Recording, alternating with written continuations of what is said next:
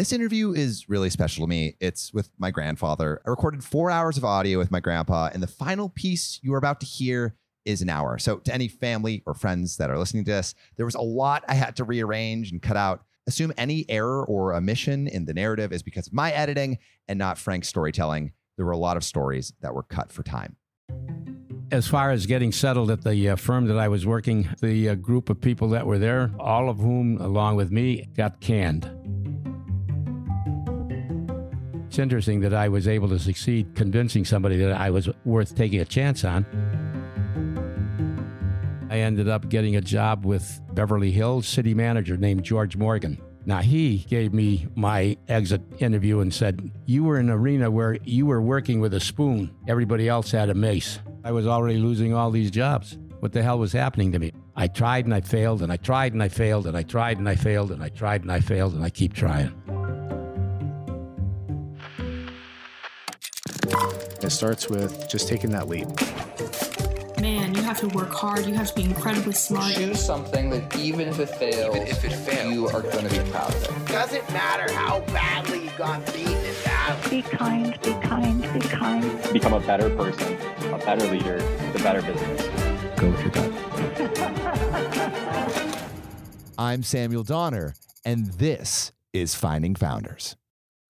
This episode is brought to you by Shopify. Whether you're selling a little or a lot, Shopify helps you do your thing, however you cha-ching. From the launch your online shop stage, all the way to the we just hit 1 million orders stage. No matter what stage you're in, Shopify's there to help you grow. Sign up for a $1 per month trial period at shopify.com/special offer, all lowercase.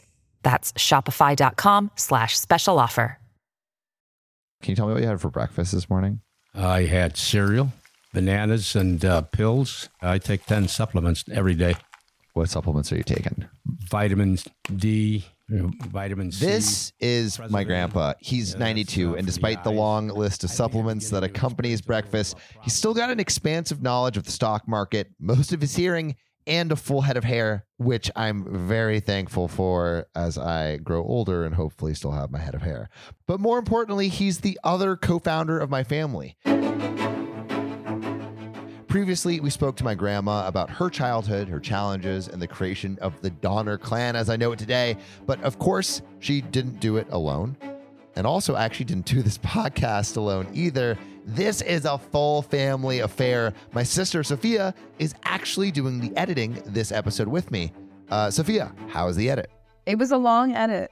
It was long. Sophia, do you want to introduce Grandpa a little bit more? Sure. Okay. So Grandpa Donner, or Frank Donner II, father to 10 and grandfather to double that, has been there for every moment, keeping his kids in line and then taking a step back to watch them continue forward. But that doesn't mean he stopped.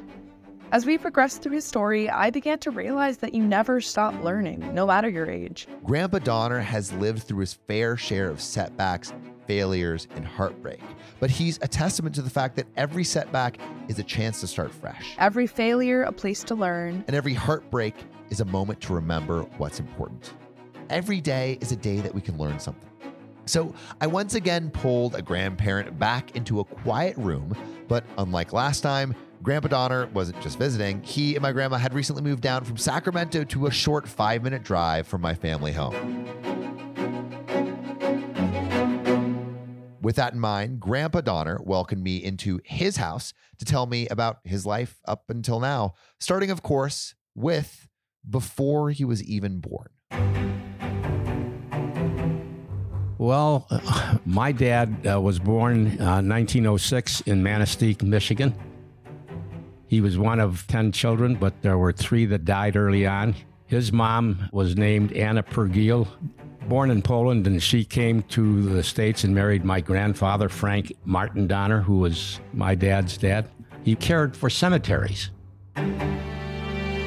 When my dad started getting a little bit older, he was out there shoveling manure and dirt and helping with graves and so on when he could, you know. Didn't do a hell of a lot in the way of schooling, but I know that later on he attended correspondence schools to become an engineer, plant engineer. That was part of his growing up. In his family, there were 4 girls and 3 boys. They moved to Chicago. but I think he was not married yet. The story is, and I got this from Mom, who got this from my mom, was that my mom was sitting on a toilet seat in an apartment in the bathroom, primping up, maybe getting ready to go out, but she was clothed. And my dad was over there visiting. And when he walked in, that's where everybody was at. My dad was smitten with my mom. And then dating and so on pursued after that. They got married in November 16th, 1929. And I was born in October. So the 9 months. Yeah. Right away. What were some of your earliest memories? My dad worked for A.B. Dick Company, which is the company that he worked for 43 years. Wow. My dad, I think, started out in the lowest position you could think about, which would be a boilerman. Started out shoveling coal into boilers to keep the building warm on Jackson Boulevard for A.B. Dick, where they had a high rise. That's a really physical job. Do you know if he liked it? I never heard, and I never asked. So I don't know. My suspicions would be it was something that he endured. My thought is that, I'm going to get past this to something else. And he stayed with the company, so 43 years. What do you remember about your mom? A loving mother and a caring one. In grammar school, I played hooky once, riding around on a bicycle with another classmate, a guy by the name of Cecil Smith. And interestingly enough, we rode around right close to the school. And so my mom was called by the principal, and my mom is walking down to the school and spots me riding around by the school.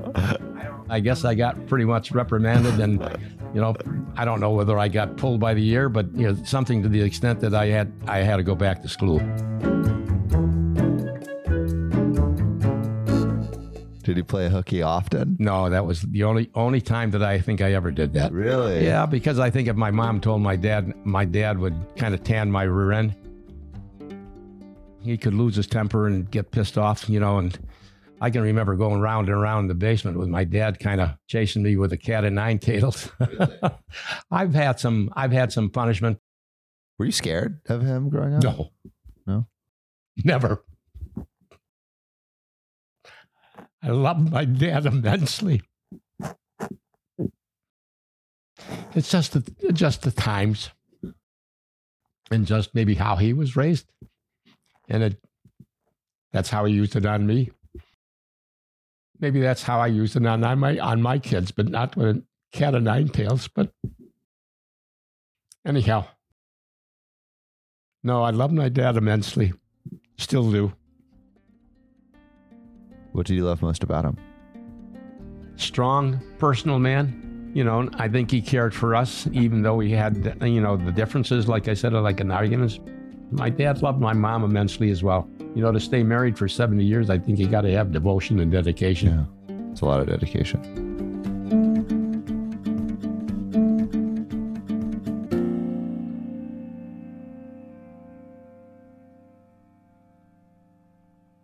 I remember that my dad at one point kind of thought maybe he'd like to go into business for himself. The entrepreneurial Donner streak runs deep. And I think maybe what spurred him to do that is that his older brother had done that. His younger brother had done it as well and did it with a success. He owned a store in Woodstock, Illinois, concessionary store, but he also had an archery program, that he had in the basement in the store in Woodstock. And then he ended up making a pretty decent living in that. My dad thought that he'd want to do something similar. My mom said, Really? Why? His older brother was a failure. The stories that I heard was that his wife would come into the till and take money out of the till. And I don't know whether Harry was able to keep track of all of that. That being said, when he'd come to the end of the day to, tally up profits and intake or whatever, things didn't add up. And so within a year's time, he had a bailout. Wow. And that's all I know. My mom and dad talked about it, and I think my mom, prevailed from the standpoint of, I don't know that would be the best thing to do. You've got responsibilities. We've got payments to make. Let's not risk it. And so my dad ended up staying at, like I say, at A.B. Dick Company and then becoming the plant engineer. They weren't making a fortune, but anything that we could bring in the way of income would certainly help buying our own clothes, so later on when we got out of grammar school and we were into already high school, summer months we would go caddying and we would make money on the golf course. And interestingly enough, both my brother and I worked together at the golf course. What was the dynamic when you guys were like doing this and also at home? Do you guys get along well? For the most part, yeah. Sometimes a little, how would you say, a little rivalry. Rivalry? Yeah, if you could call it rivalry. Yeah. Just that you do this, and I'll do that. I get maybe the easier job. Do you guys like compete in like wrestling and running and all that kind of stuff too, and swimming? No, because in grammar school we never did have anything like that, other than maybe running from some of the guys that we might have to fight. We had a few guys that were pretty toughies. Some guys that like to pick fights. Yeah, like were they like tough guys? Yeah, some of them were. He says, "No, you're gonna tell me something today, tough guy." Really? Well, because this is Chicago, right? So yeah. I don't know that I or Gene ever ended up having to evade that. What we did was just run home as fast as we could to get home. He was a good man. When I was going to St. Gertrude School, there were a couple of nuns that were quite good to me, if you want to put it that way. The main one was a Sister Tresine. She was fostering a vocation in me, and she thought that I would be somebody who could make a good priest. We had people from East Troy, Wisconsin, coming to different schools to recruit people to attend the school to eventually become a missionary. When I started, it was 1944, right out of grammar school. Was your vocation still strong as you went through? Yeah, I made all 4 years. I finished my high school, and the slogan that we used to hear was, many are called, but few are chosen. So we started out with 30 in the first year, 1944, in my class, and we graduated in 1948 with 10. Wow. So 20 dropped out. Why? They just felt that it wasn't their kind of life and style. Why did you feel at the time that it was your life and style? I thought I had a commitment to God and to, wanting to be a priest and to be a missionary. So when did that change? Like, when did you start thinking that you wanted something different for your future? I don't know that I gave it really that much thought, other than that just to continue the progress. The next step was to go into another trial period, what we called novitiate. That almost becomes a blank for me. I spent 2 years. The only thing I can tell you and I can remember is that I did 2 different retreats, each retreat being as long as 30 days in silence, during which time I did a lot of thinking about, is this my life?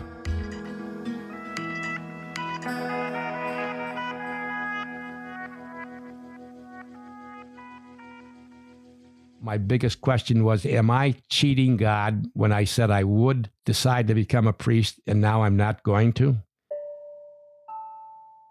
I moved on to the next step, still not answering my question, do I or should I or should I not? I didn't want to face up to it. I didn't want to really make the decision. I didn't want to proselytize people. I didn't want to be somebody to go to the different foreign lands and try learning some of the languages. I didn't think that I wanted to move out of this country. I didn't think that was me. Why not? I was afraid. I guess I was afraid.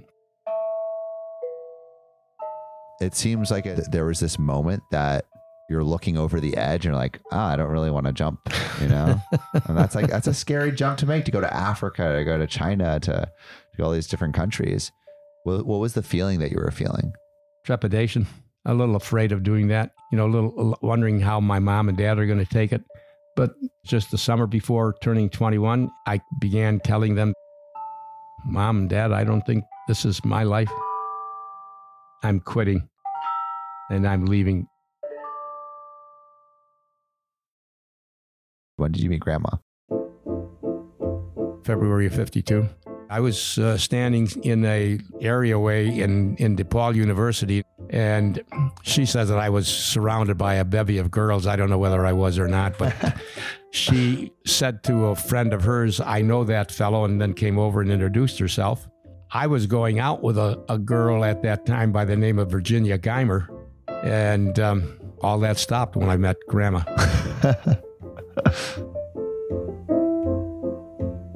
What did you do? Well, I think I asked her for a date, and asked her for her phone number, and began courting her, and that was the end of it. But then, what? It's like the Korean War, right? My fellow citizens, I want to talk to you about Korea and about why we are there and what our objectives are. It is your liberty and mine which is involved. I'm in school, and for whatever reason, I'm not knuckling down, not studying well. My classwork was not the greatest, and so my grades weren't the greatest as well. So that made me eligible for the draft. I got a card, or something in the mail saying that you have to show up for the draft and be evaluated or whatever. Do you remember what you felt when you got that letter? Where you're like, oh, oh shit.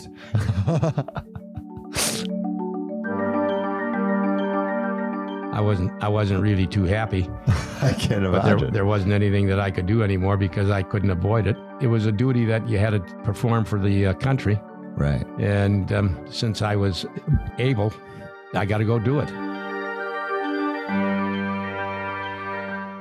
And at one point, I tried for OCS, Officers Candidate School, and passed the test. So I was selected to go to Fort Belvoir for engineering school. And I was shooting for a gold bar, a second lieutenant. In the upshot, I had 2 TAC officers convinced that I needed additional training. I accepted that position at first, and then subsequently said, hell no, I don't want to do that. I was just interested more in getting the gold bar as opposed to whatever else was going to follow on. Right, that. you just wanted the status. Correct. You got that right. That being said, they were going to court-martial me for that. Because you had already agreed. Yes. But then they scotched that. So I ended up being shipped out of Fort Belvoir and back to an Ack battery, which was my initial assignment, artillery, at Media, Pennsylvania. And I finished out my career there.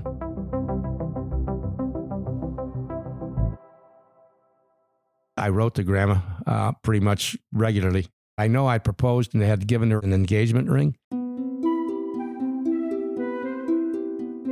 I don't know how many letters I sent, but she staved them all. And while I was at Fort Belvoir, Grandma came out and visited me, and she flew out. We had a day or two together, at the end of which she gave back the ring to me. And she said, I'm not sure that I want to marry you. She cried all the way back home on the plane. Really? Just, things that were running through our minds, I guess, that just caused us doubts and ideas that maybe we should wait a little bit longer. Yeah. What were the doubts back then? I didn't have any. You didn't have any? No. Yeah. Grandma did. Yeah. I wanted to marry Grandma. Yeah. But Grandma said, I'm not sure.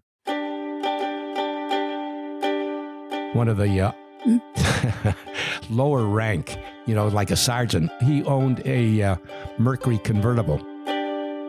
We had some leave time that we were going to use, so 2 fellas and I convinced him to give us the Mercury convertible for 3 days, which we drove back to Illinois. I came back to visit Dorothy and reestablished our relationship.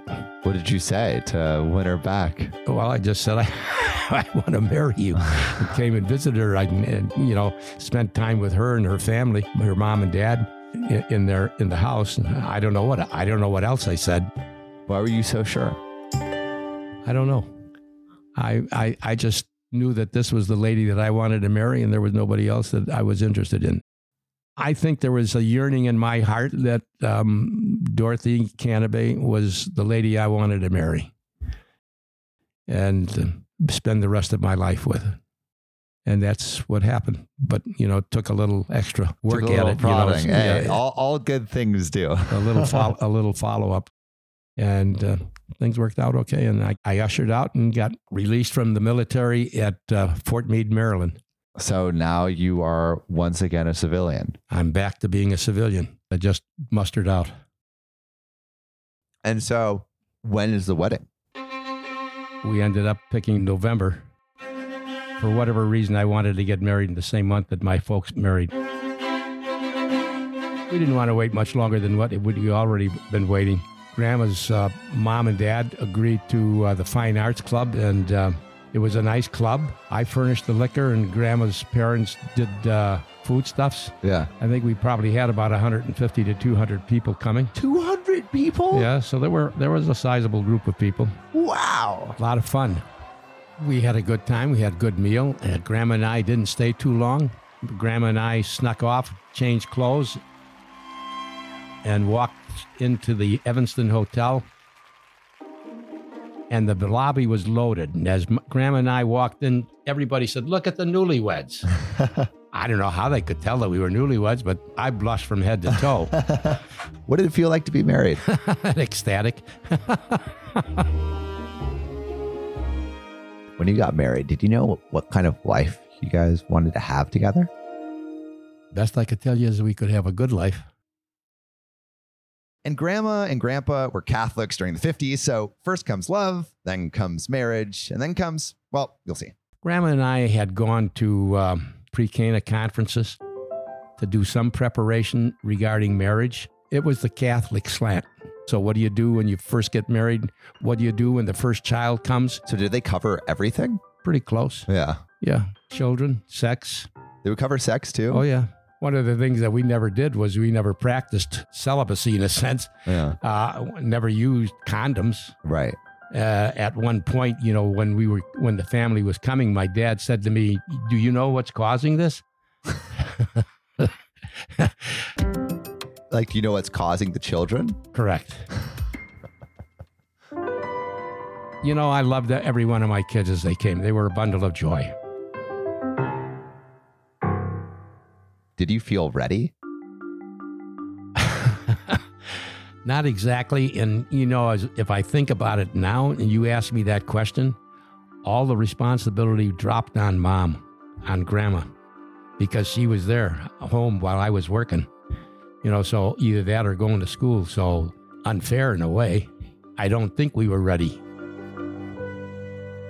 Were you in the delivery room when Barbara was born? Not allowed.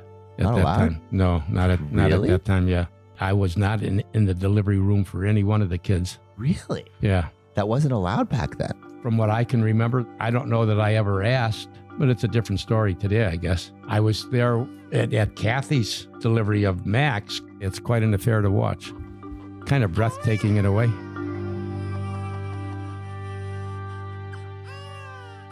What were the first moments of fatherhood like for you? What do you remember? What a pleasure it was to see a daughter come toward me when I would come home from work. I was working at United Parcel Service in downtown Chicago. It was exciting to have my wife, Dorothy, and my firstborn, Barbara, come meet me and greet me and walk me home and then sit down and have supper and have a chance to talk to each other. I was proud, that I had these children and that my wife was able to take care of them. It's something of an accomplishment in a sense. I have a legacy.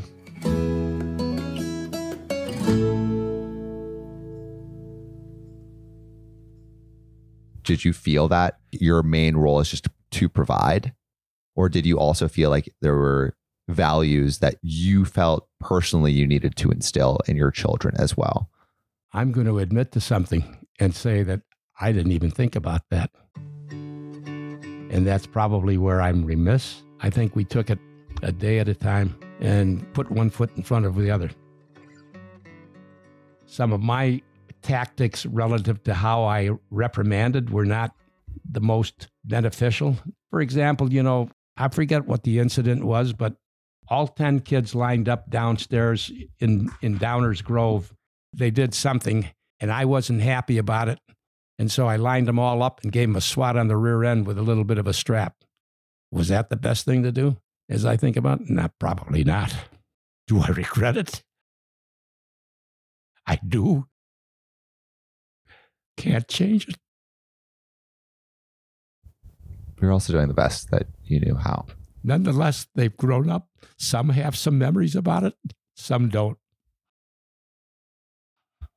For the most part, I think all the kids say that, we fostered love, both from mom and me or grandma and me. And I tried to love my kids as much as I could. Well, think about how you think about your dad.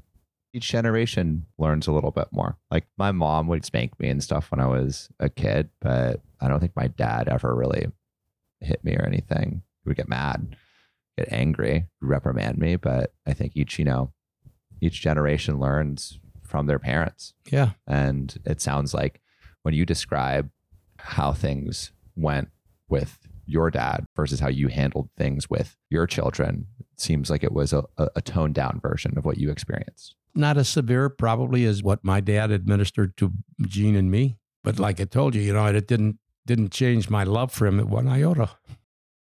Maybe it's what I needed. I don't know. I can remember an incident where, I pretty much upset the two of them, my mom and dad. And I think it was when I was caddying and it was in the summer months. I didn't notify them that I was going to be coming home late. And when I walked into the door, I got a crack in the jaw. Kind of knocked me on my keister. And my dad was angry because what I did was I upset my mom and made her totally worried. Did I deserve that? Probably not. But it didn't make me say I hated my dad. I never said that. Never would.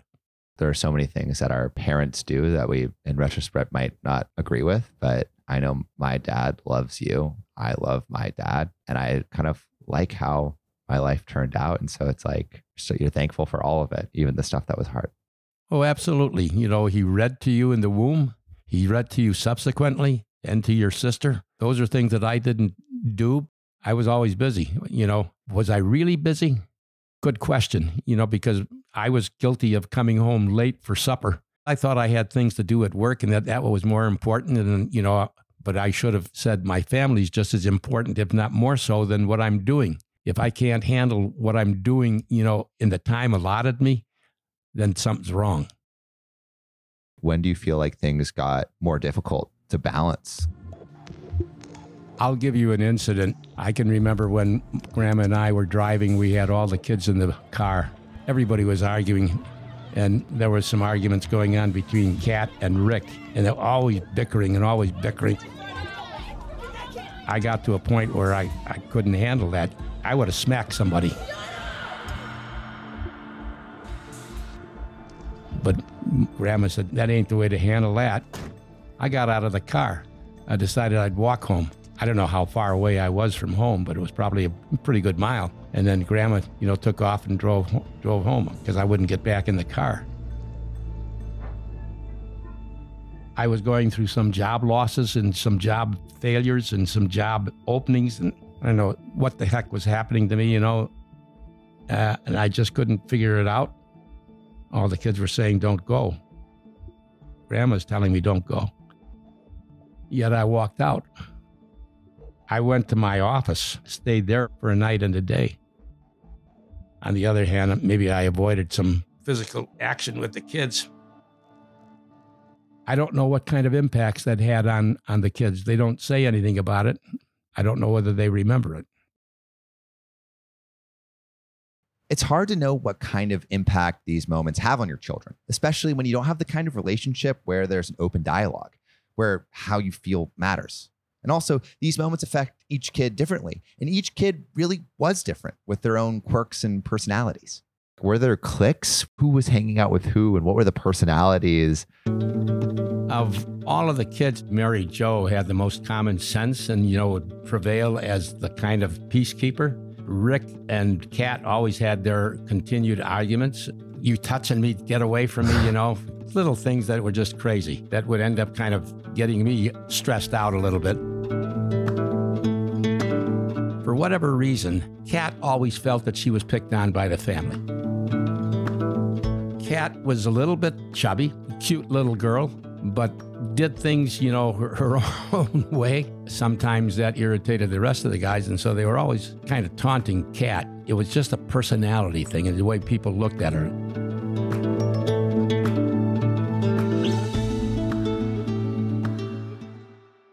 Who got up to the most trouble? Paul threw a pie at a guy that was Wait, driving. Paul threw a pie at someone? In an open convertible, yeah. One of the other kids was there, came running home saying, "Hey, Dad, Mom, Paul's getting beaten up." And I said, "That ain't going to happen." And so all the rest of the kids and I went down to the pond, at which point all the kids that were kind of ganging up and on Paul said, "Well, here comes the Donner family. We better scatter," which they did. We didn't threaten anybody other than the numbers. Sheer numbers. It's a whole army, a whole platoon coming at you. But the platoon would soon be stationed far away from Downers Grove, Illinois, because Frank would get a job opportunity in California with a moving company called Beacons. Tell me a little bit about those first few months in California. Took us a week to get across the states from Illinois to California. And there was an interesting incident that occurred when we were somewhere in Tulsa, Oklahoma. Grandma had set up a place where we could stay. We were all in one room, and so there were a dozen of us. All in one room? Yes. 12? Correct. At one point, the people, I guess, who were next door kind of pounded on the wall, indicating we were making too much noise. And Grandma said, "Okay, guys, everybody up against the wall." 2 times 12, 24 fists on the wall.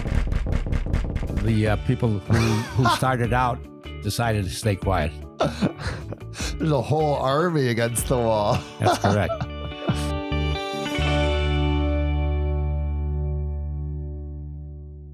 So once you reach California, what do you think? The first impression was that we had nothing but rain for about, to me, it seemed like it was almost 2 weeks. Totally depressing. And as far as getting settled at the firm that I was working, we made, pretty good friendships, all of whom, along with me, got canned. What was that like to see everyone kind of, losing a job, wondering what the hell's going on and why? What I figured is that I just better find another job. How old were you at that point now? 43, 45 years old. Are there dreams of like what you want to do next? No. I didn't strategize or plan or look at who I am and what I could do or not do. I ran by the day.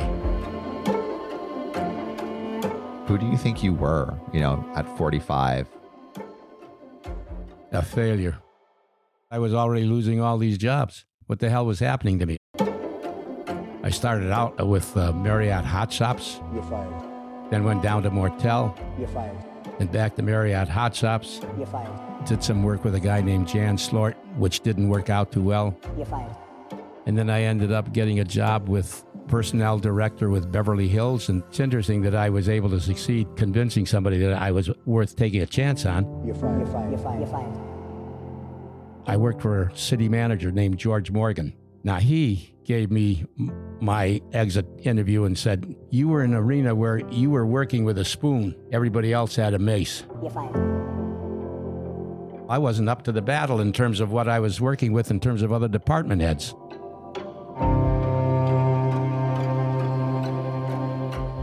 Looking back, do you have any idea? Did you know, why this was happening? Yeah, lack of confidence in myself. I think that's the main thing.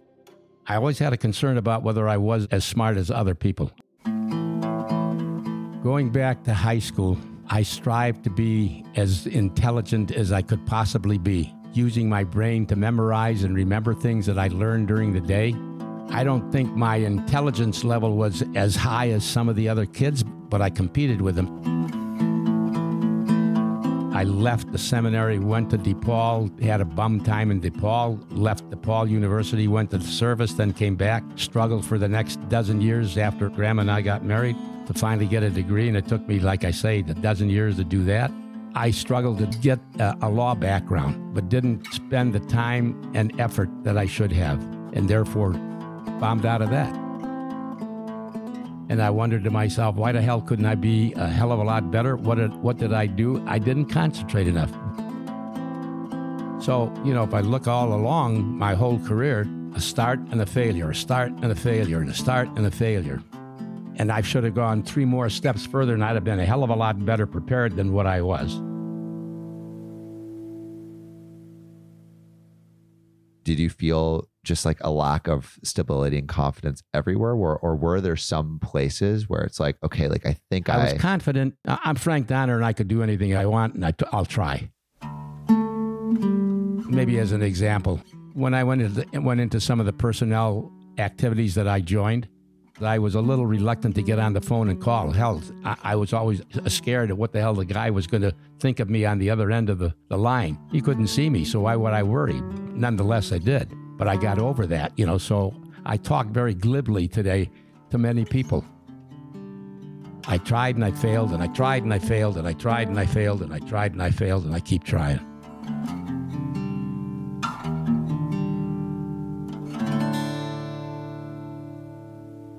There were a lot of changes with Frank's professional career, but Frank was rolling with the punches. And just as he was getting comfortable being a father and a working man, the kids started moving out. I want to talk about like how you felt as your kids started to move out of the house and if there was any resistance as they moved. The first one I think that really moved out of the house was Rick. I questioned that relative to was he prepared to do that? He hadn't dated any more than just one lady, and that was Vivian. I said, broaden your horizons a little bit, make sure that you are making the right choice. The next one to move to marriage was Mary Jo. One day John came and said, I'd like to marry your daughter. She was his student in high school. Oh, really? Yeah, in Alameda. Yeah. So he was teaching at Alameda, and somewhere along the line, they became enamored with each other, and the upshot is that they got married. The union was a good union. It still is.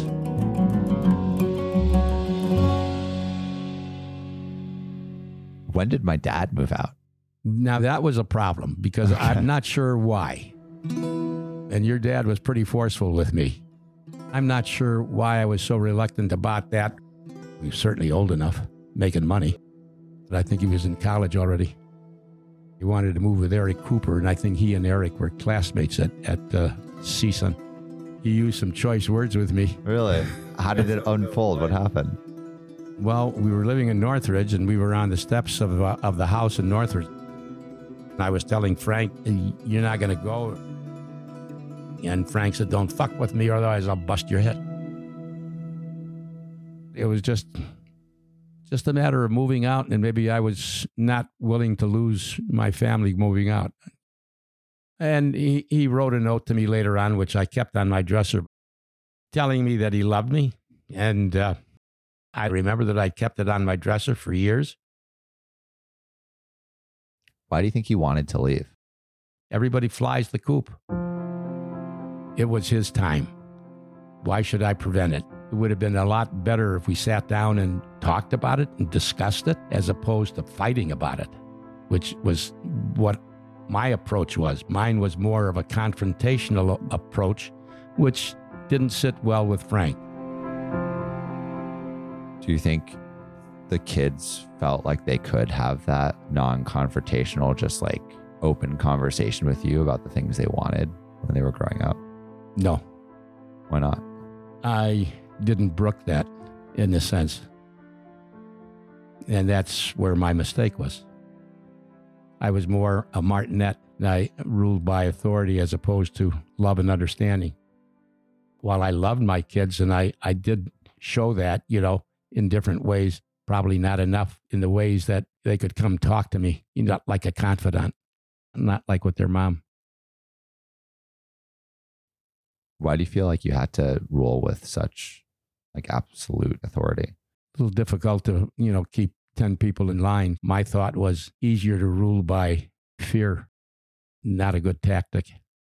Emotion overruled rationality. So again, while my children show me a lot of respect and love, sometimes I don't think I deserve it. Why don't you think you deserve it? Because of how I acted or how I handled them. Understanding should have been the fundamental underlying premise here on everything. And did I give them a chance to tell me anything? Probably not. So it was act and react instead of being patient and waiting and listening.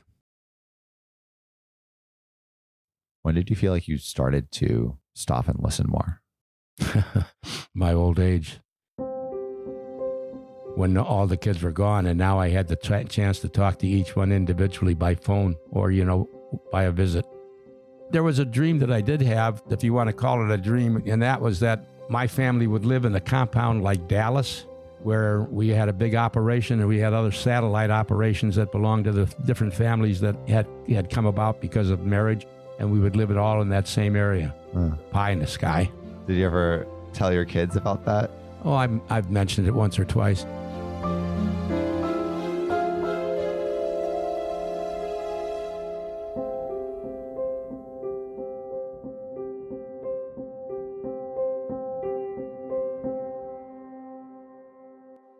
How did the house change as there were less and less kids there? Well, they had more room. Joey lived out in Simi Valley, Joey and John. Dave's got to been married. Paul was married. Kathy was living up in Novato with my brother. We moved in 1986 from Northridge to Orangevale. I think the only one that was with us then was Nina. Nina was a kind of a lost soul for a while. Nina was working as a waitress, for quite some time. Because she wanted to be independent, she lived with Rick and Vivian for a while. But Nina was not doing as well as she should have been and was not paying rent. And so Rick finally got to the point where he said, you got to do something or otherwise you're out. And I guess she ended up leaving. All I remember in her finally getting stabilized was that she had gone to a beauty school, and that was up in Northridge, and that Grandma had gone to attend her graduation, and that's what she's been doing since. And I guess what she was doing was trying to just get her act together and do the best she could.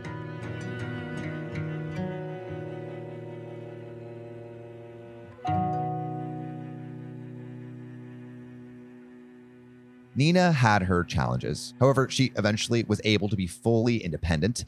The kids had moved out. But the thing about being a parent is it doesn't stop when the kids move out. It just changes. When one of your children needs your help, you try to help. And Grandpa was about to be called on once again. I was curious if you could talk about how Paul's relationship with his kids and his first partner, how did that unfold? Paul was working as a laborer in a furniture moving company, and he had gone out with some of his friends, and that somewhere along the line got introduced a couple of different girls. One was Stephanie Wing, which was a bad influence. They got involved in some problems, mainly stealing, something to do with skis. Ended up, he was almost going into prison. Really? But I think we were able to get that eradicated. Were you mad? Yeah. Not too happy to have a gal, kind of lead your son by the nose and get involved into something. Anyhow, that stopped, but he ended up meeting Christy. Nice-looking young lady as well at the outset. Seemed to come from a decent family. But somewhere along the line, Christy succumbed to drugs. How? I don't know. Have no idea. While Christy was battling with drug addiction, she fell pregnant with Jason and later Sean.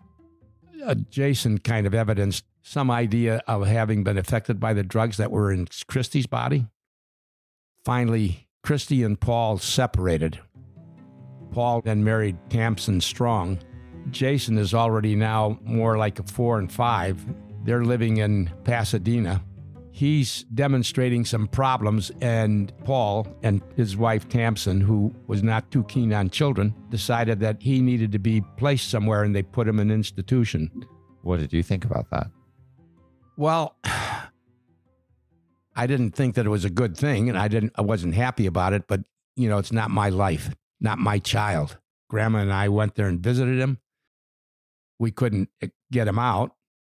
Paul and Christy, they had approached us and asked, would we be willing to take Jason and help rear him? That was like at age 10. Grandma and I talked about it, and I said, we'll give it a chance. What was the conversation with you and Grandma like? Is it something that we want to do, and can we handle it? At our age, what are we going to be encountering? A 10-year-old kid that's going to come and live in a house where, he's living with 60-year-old adults. Not the greatest of things, but, we thought if we could give him a chance to succeed and get okay, we would do that. How did you approach parenting Jason? Not too easily. I had my stressful moments where I would have probably beat him to death because he would do what he would want to do. For example, while he was living with us, he went to a shoe store and stole a pair of shoes, but claimed that he bought them. So Grandma's asking, well, how did you pay for them? We take him back, and the woman says, I don't want you in this store anymore. We're lucky that he gets off scot-free and that the woman doesn't prosecute him. There were some other incidents that occurred. He was going to a school that was set up for attention deficit hyperactive kids, which is what he exhibited. In school, he didn't do too badly, but he had a teacher kind of indicated that pretty much what you had to do with this kid was nail his shoes to the floor in order to keep him in one place. Over the 2-year period, there's just different things that occurred, one of them being that he was back to stealing. And what he stole was a package of gum, beef jerky, and some condoms, walking out of CVS, and then got caught. CVS called us. He claimed that he was underage, gave his age as a little under 12, so that he wouldn't hopefully be prosecuted. But that didn't work too well because we ended up having to pay a $150 fine. And at some point while he was with us, we bought him a bike, and I said, that's going to pay for your fine because I'm not going to pay for that. So we sold his bike and got the money to take care of that. All these little things were just building up to just one big upheaval. What was the straw that broke the camel's back? I was trying to get him to do something, and he was in the bathroom hanging on to one of our towel racks, and I was trying to move him away from that physically, and he was hanging onto the rack, and we ended up pulling the rack out of the wall. I had to grab a hold of him because he wouldn't move to where I wanted him to go, and I didn't want to strike him. I knew enough that wasn't going to work too well, and I think he was smart enough to say that I was, doing something to him. I think that was probably where we finally ended up saying, we can't handle him. He's too much for us. How did that feel to say? A relief because, it's just a hell of a lot of work. Where did he go? When we called David was a social worker that was helping with Jason. He ended up talking to Christy again, and she was willing to take him back for a while. And so he went back to Christy. At some point, Christy succumbed to overdose of drugs. I think she was about 45 years old when that happened. So after that, when do you next remember hearing about Sean and Jason? Somehow they ended up down in Arizona. I know we were giving money to these guys, and now they're at an older age, and they're living like in a halfway houses. So they've gone well beyond the age of 18. Over the years, we sent them money to help move from one place to another, bus fare, this and that. I think we spent a considerable sum of money just helping them out. And then we go to prison, right? He did. He spent time up in Delano. Jason, not so much Sean, was up and down. When he was out of prison, he was doing all the wrong things. When he's in prison, he met God and he was sorry for everything and I need your help and can you send me money and I need this and I need that. Once he got out of prison, for whatever time he spent there, he just went back to the same thing that he did to get him into prison. How do you feel about that? Like, tired of doing the same damn thing over and over. How do you think Paul felt about it? Oh, I'm sure he felt badly about it. You know, I think he tried his best to do whatever he could for both Jason and Sean. I remember we were traveling in the automobile and we were going out to Ventura to the halfway house where Jason was staying at the time after having gotten out of prison. Paul had heard something about the Delaney house up in San Francisco. I guess it would have cost a few bucks and he was willing to make the payment, you know, in terms of having Jason go there. And Jason said he would and then dumped it. Decided not to.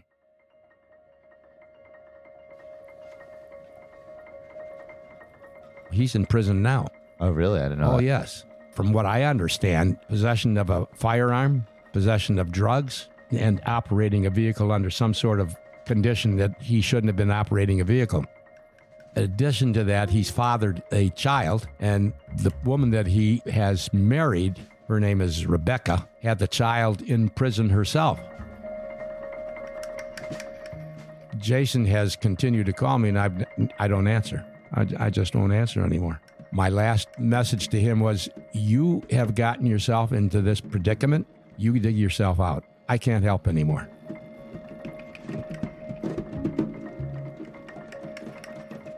It's Paul's kids. Do I feel badly about it? Do I think about it? I do. But I can't do anything. They didn't have a good start. They were born under some bad circumstances because they were affected by drugs. You just might say they didn't have a fair chance. Everything with Jason was incredibly hard on the family and my grandpa. I'm sure it was hard on Paul too. And unfortunately, things would get harder for Paul. So maybe around 2006 is when he's called. He was on a trip and he had discovered something under his arm that he had some concern about. So he went to see the doctor and I think subsequently learned that his body was riddled with cancer. And I think the initial diagnosis was melanoma. When things turned to the worst, that's when he ended up in hospice in Arizona. I think it was probably Claudine that found the location, Claudine and Mike, and then said this would probably be a pretty good place, you know, to get care, which he did, but ended up dying. We didn't really talk that much. He talked with Rick and spent a lot more time with Rick, and Rick ended up staying with him when he died. I can't remember what he said relative to facing death and how he felt. I left it to his brother, his oldest brother. I think about that infrequently and wondered why I didn't spend more time with him, and could I have given him any more encouragement, or could I pray with him? How did you feel after he passed away? A loss. You know, it's tough enough to have a parent die, but to have one of your children die, not an easy thing. You know, I'm dad and he's son. I just lost a son that's lost one of our children, and I hope he's in heaven. Is there anything like you wish you would have done differently? Yeah, I probably should have spent the last hours with him at his death. That probably would have been a better thing to do than not. Rick had called at 3:30 in the morning to tell us that Paul had died. Date was the February 17th. So Paul made his way through the world as best he could, did the best he could, you know, for his family, did the best he could for the two sons that he had who had problems, couldn't do any more than what he did.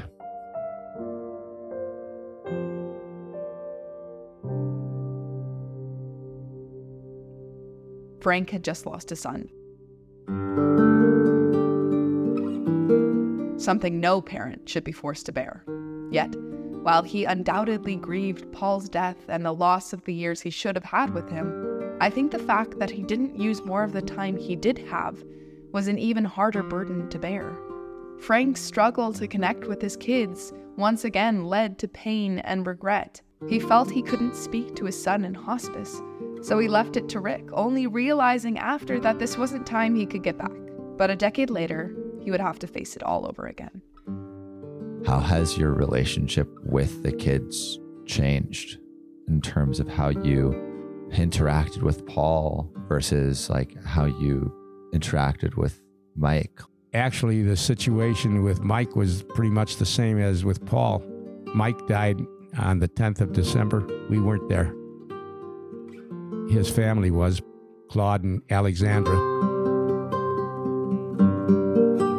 I prefer to remember Michael as a strong young man, as a strong fellow. I don't want to remember them succumbing to death earlier than they should have. God has his plans. To use Joey saying, God's hands, God's plans.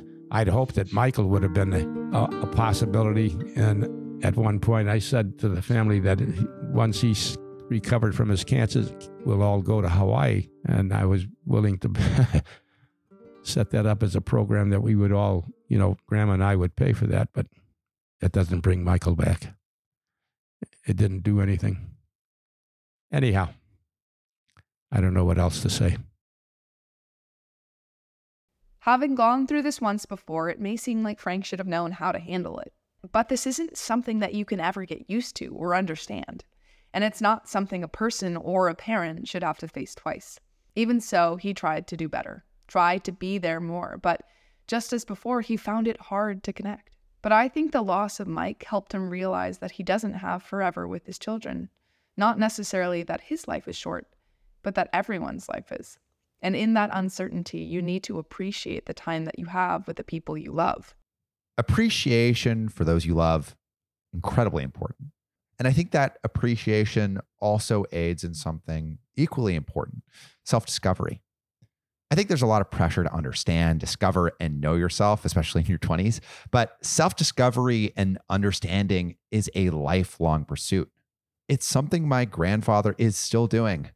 And I actually want to close out this interview with my dad recounting a conversation he had with his dad after this interview.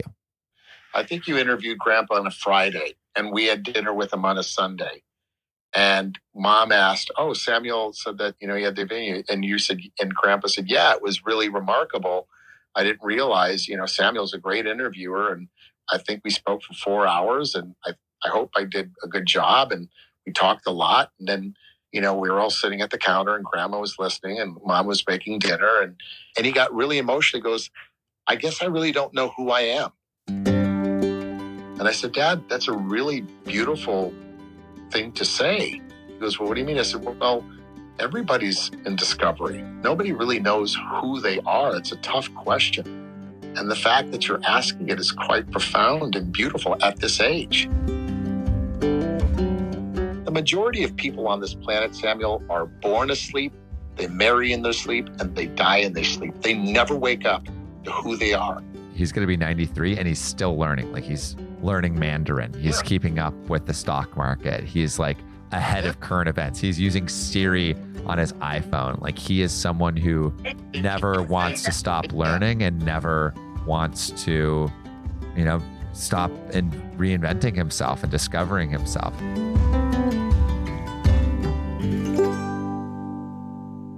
He's like 93, but he still has so much life in him. Can you add that? We look at him and say, even with all the difficulties, we're thankful. Can you imagine if he abandoned us? What would have happened to all of us? Like, what would our lives would have been like? But he stayed the course. He stayed true to his wife, his faith. It didn't say it was perfect, but he's still trying to find his way, his journey. Your grandfather who, raised 10 children, 28 grandchildren, 15 great-grandchildren, he's still a lifelong learner.